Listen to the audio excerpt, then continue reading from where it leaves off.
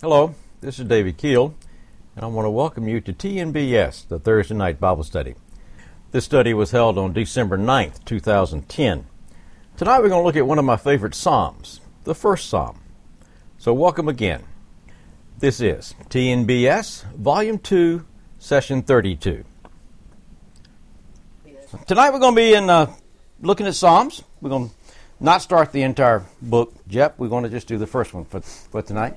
The first Psalm, which according to my Bible doesn't really say who wrote this one. So I guess we really don't know who the psalmist is in this point. And in my studies, I didn't go in-depth studies on this one as far as the background of it, but I didn't read anywhere where it indicated who might have written this. But I like this psalm. I like what it says. I think it's some good lessons we can learn from it. And it's phrased a little bit differently than a lot of the Psalms. It's phrased in the negative, which I find interesting, particularly if you try to, which I have done here and I will do tonight, reverse it and look and phrase it in the positive. So, anyway, starts off by says, "How blessed is the man." Now, my Bible says, "How blessed." NIV says, "How blessed." New Living Translation says, "Oh, the joys of a man." The actual Hebrew word could also be translated happy. So how happy is the man, or how blessed is the man, or oh, the joys that fill the man, basically, is what the psalmist is saying here. And what the psalmist is going to do is going to contrast the righteous and the wicked. It's going to make a contrast between those two individuals, the righteous and the wicked. And like I said, it is expressed negatively. He says basically, how happy or joyful or blessed is the man who does not, and he's going to name three things in this first verse. How blessed is the man who does not walk in the counsel of the wicked, who does not follow the advice of the wicked, who does not walk, if you will look at walk as in the sense of living our lives as we walk through life. How happy is the man who does not live to please the world, which is really what the advice of the wicked would be in most cases. Now, if you want to state that positively, I think we'd have to look at it this way, where it says, how blessed or happy or joyful is the man who walks or who lives or who guides his life following the advice of God, which kind of be just the opposite if you want to phrase it positively. So the psalmist says, he's saying, how blessed is the man who does not live under the counsel of the wicked, or in a positive sense, how blessed would be the man who does live under the counsel of God. That made me think of Proverbs 3:5, of course, when it says, trust in the Lord with all your heart and lean not on your own understanding, because quite often we do try to follow our own advice or the advice of the world, or we try to live our lives in such that we do fit in with the world rather than be an exception to the world. And the psalmist says, to do that, you will not be blessed, you will not be joyful, you will not be happy. We need to be living our lives in the counsel of God in a positive sense. In the second part of that, it said, how blessed is the man, or happy or joyful is the man, who does not walk in the counsel of the wicked, or who does not stand in the path of sinners. Now, of course, I guess if you stop and think about it, if we are walking or living our lives following the advice of the wicked or the world, where do you think you're going to wind up? Other than standing in the path of the sinners. You're going to be living a life of a sinner. You're going to be living like the world if you follow his advice. If you follow the advice of the world where it says this is what you need to be happy and joyful and blessed. This is the kind of lifestyle that you need. This is the kind of house you need to live in. This is the kind of clothes you need to wear. This is what you need to be doing. This is how much money you need to have. This is the kind of partying you need to do. This is what's going to make you happy. And if we follow that advice, sure enough, you're going to wind up standing in the path of sinners. That's exactly what's going to happen. Stated positively, blessed is the man who lives under the counsel of God, or blessed is he who stands on God's path, who has found that narrow path, that narrow way which Christ talks about in the 5th chapter of Matthew. You know, the narrow, straight path that leads to everlasting life. Blessed is the man who finds that, who finds himself standing in that path, in the positive sense, to reverse that phrase. And then finally, the third saying, blessed is the man who does not walk in the counsel of the wicked, who does not stand in the path of sinners, and who does not sit in the seat of scoffers, who does not pass time with people who put down God, who put down God's people, who make fun of Christians, who scoff at the rules and commandments of God. That's what a scoffer is. Kind of like in Proverbs where, you have wise, fools, and scoffers. Three types of people that are talked about in Proverbs.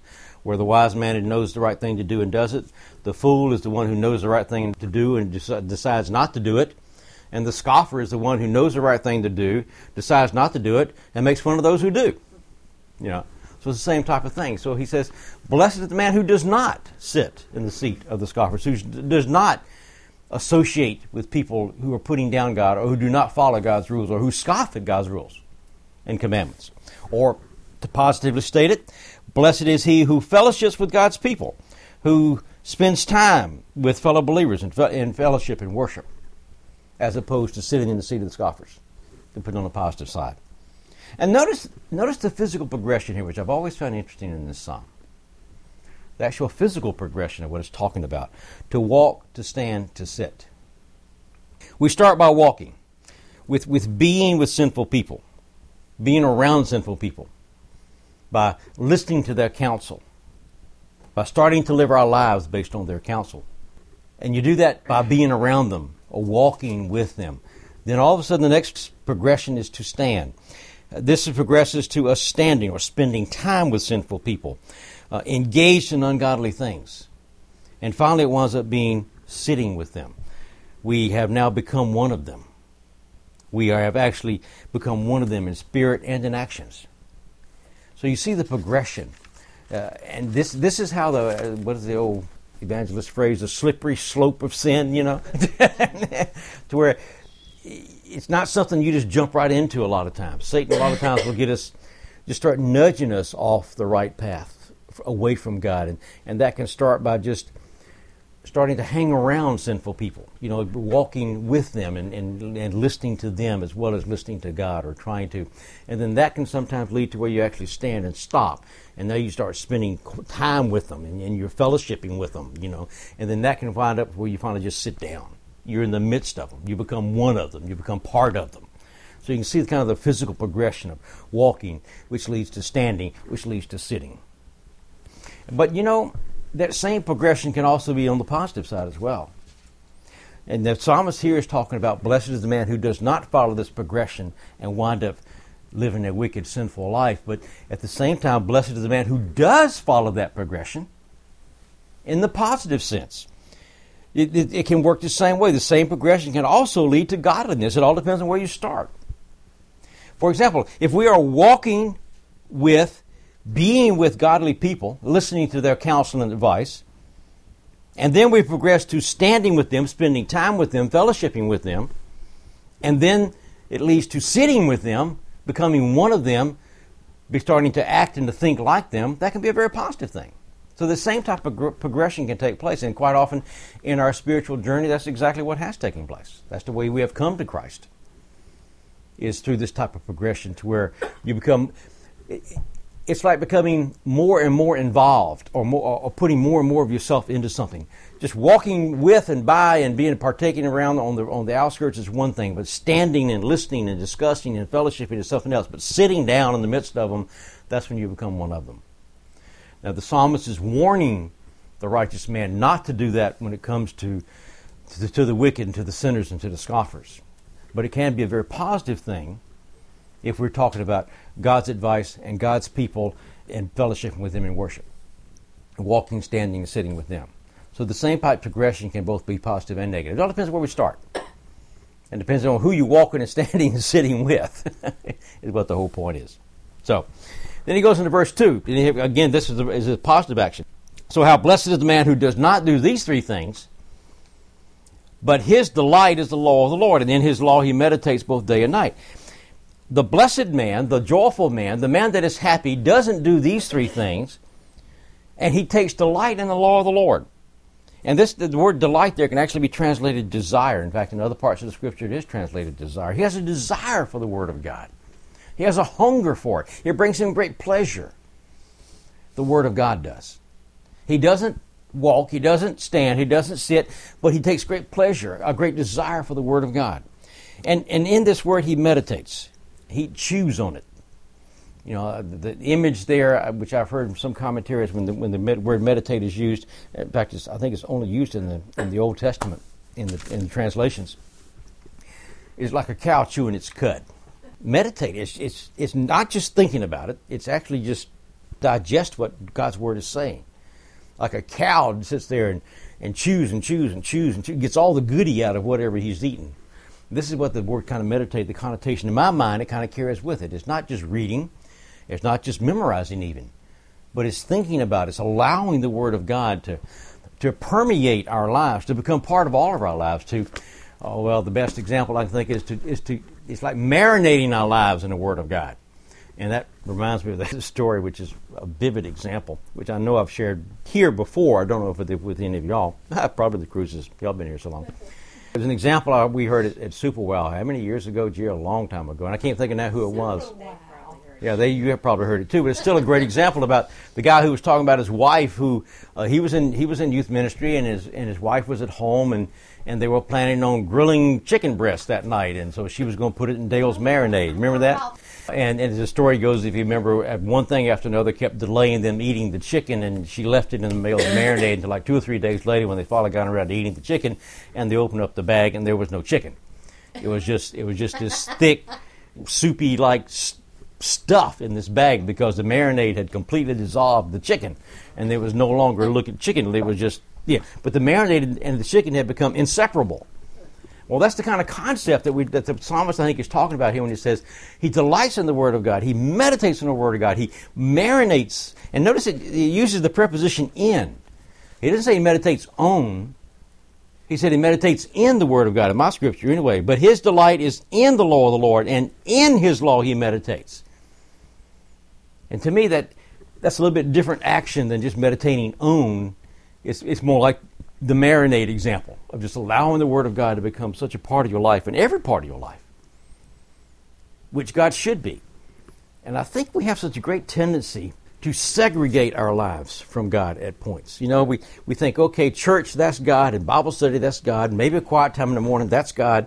But then these other areas of our life, God doesn't have a part of. And that's a real great temptation to do that. And that's not the way God is. He's part of all of us. He's part of every part of our lives. And His Word, the truth of His Word, should be as well. Just as God's Word dictates how we act and behave, and the words we use and the phrases we use at church on a Sunday morning should also dictate our actions and our words and our attitudes on a Monday through Saturday. It should become a part of us. Marinate ourselves in the Word of God. This is what the righteous man does, says the psalmist. He does not walk, he does not stand, he does not sit, but he marinates his life in the Word of God. So what about the wicked? Well, look at the results of these actions of not walking and not standing and not sitting, but delighting in the Lord and marinating your life. Look at verse 3. And if he does these things, if he doesn't do the things in verse 1, and he does the things in verse 2, then he will be like a tree firmly planted by the streams of water, which yield its fruit in its season, and its leaf does not wither, and in whatever he does, he prospers. The results of not doing verse 1 and the results of doing verse 2 is that he's firmly planted. And to me, that brings up an imagery of a tree with deep roots. Kind of like a pine tree. Pine trees got that taproot that just goes straight down. I mean, a long way. And if you notice, pine trees are usually pretty resistant to storms, unless they get whiplashed and snapped off at the top. Don't see many pine trees broken off of the ground because they do have such a deep root.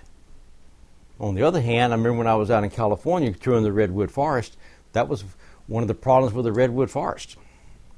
Their roots were right on top of the ground.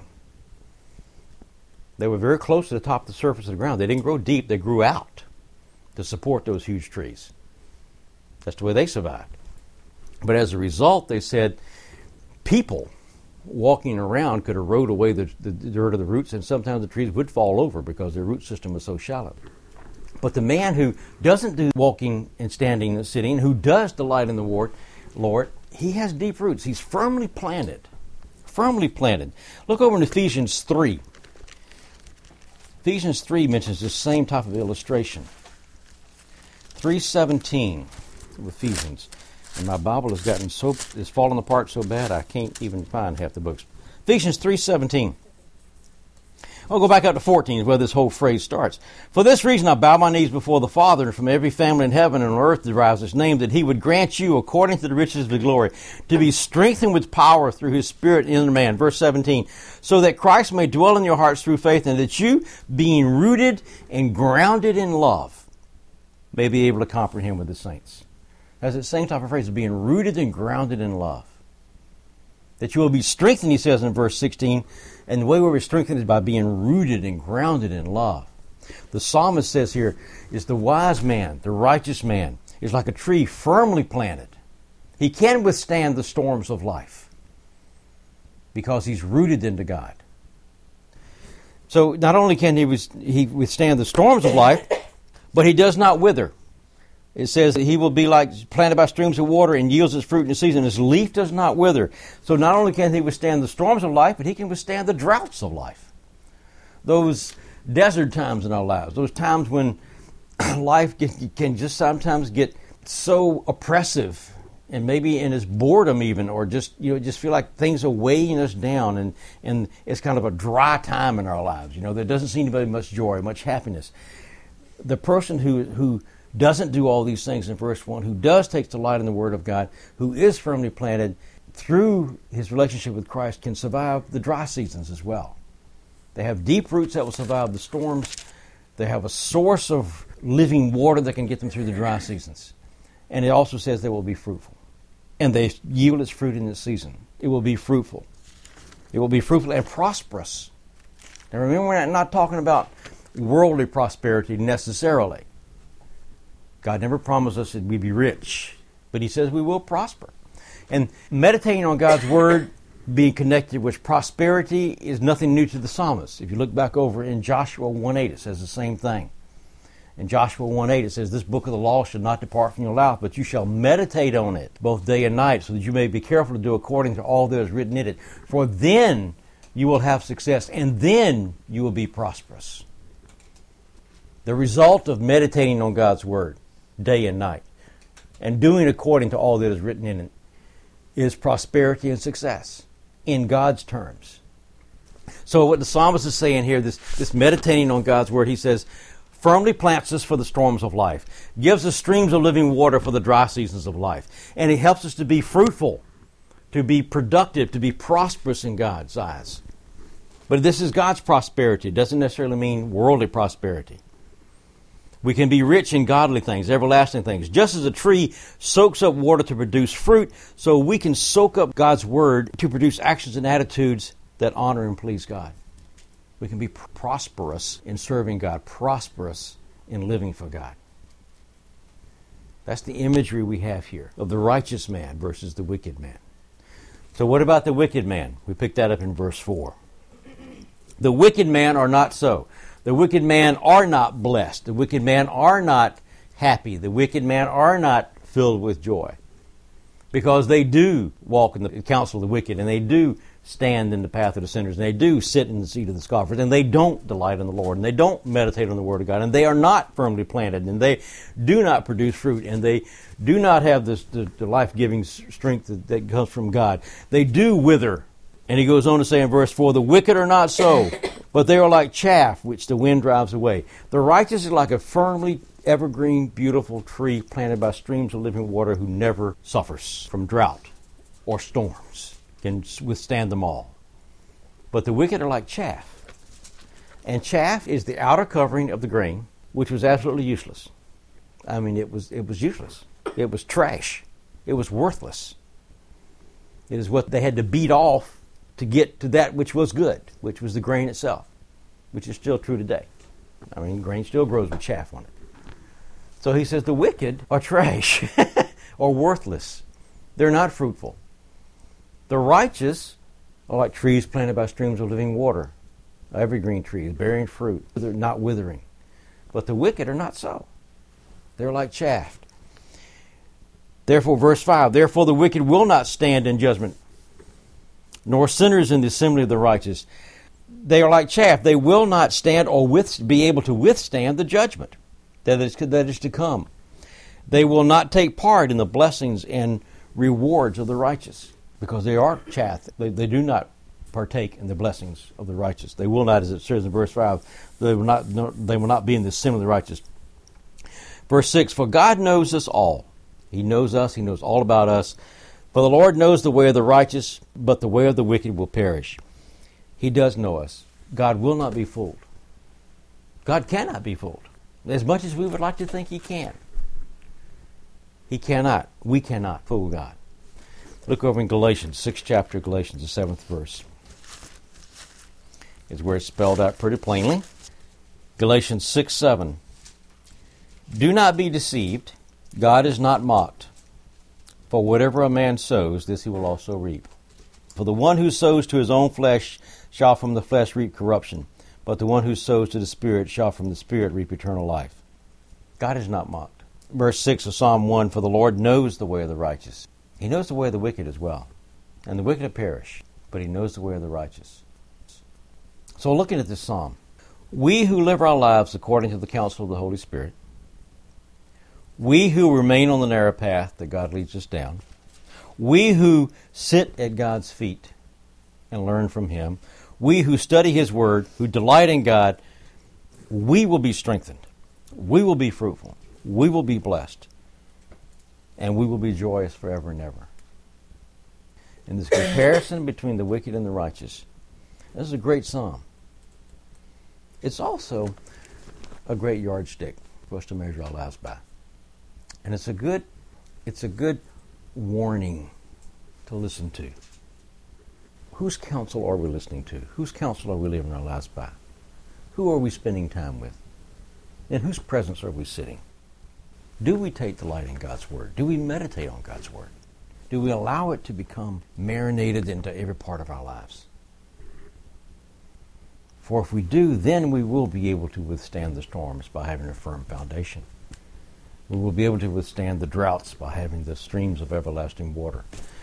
We will not wither. We will be fruitful, prosperous, involved in godly things. And we will survive, unlike the wicked who will perish. Good psalm.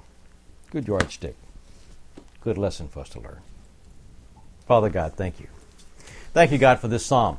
Thank you for, I don't know who wrote it, but just thank you, Father, for speaking through them to us even tonight. As I was sitting here studying this over the last several days, Father, you've made me kind of think about my own life. You know, Holy Spirit, you've brought up some things in my life where, maybe I have been listening to the wrong counsel in some areas. Maybe I have the wrong attitudes. Maybe I have the wrong goals and desires. But Father, I do thank you as well for the many storms and have given me the strength to survive. I thank you, Father, for the way that you have filled me and blessed me throughout my life. I thank you, Father, the way you have forgiven me when I have sided with the wicked. I pray, Father, that these words of the psalmist will be used to strengthen us in our lives and in our resolve to live for you. Instill in us a greater desire, Father, for your word, for your path, for your counsel. Protect us from the temptations of getting off the path and keep us in your love. But this is my prayer in and through the name of Jesus Christ, your Son, my Savior and Lord, and my very bestest friend. Amen and amen. I want to thank you for joining us tonight. And as always, if you have any comments or questions or suggestions, please send me an email. My address is davidlkeel@gmail.com. So until next time, I pray that we all will be careful how we walk and where we stand and with whom we're sitting. May God bless.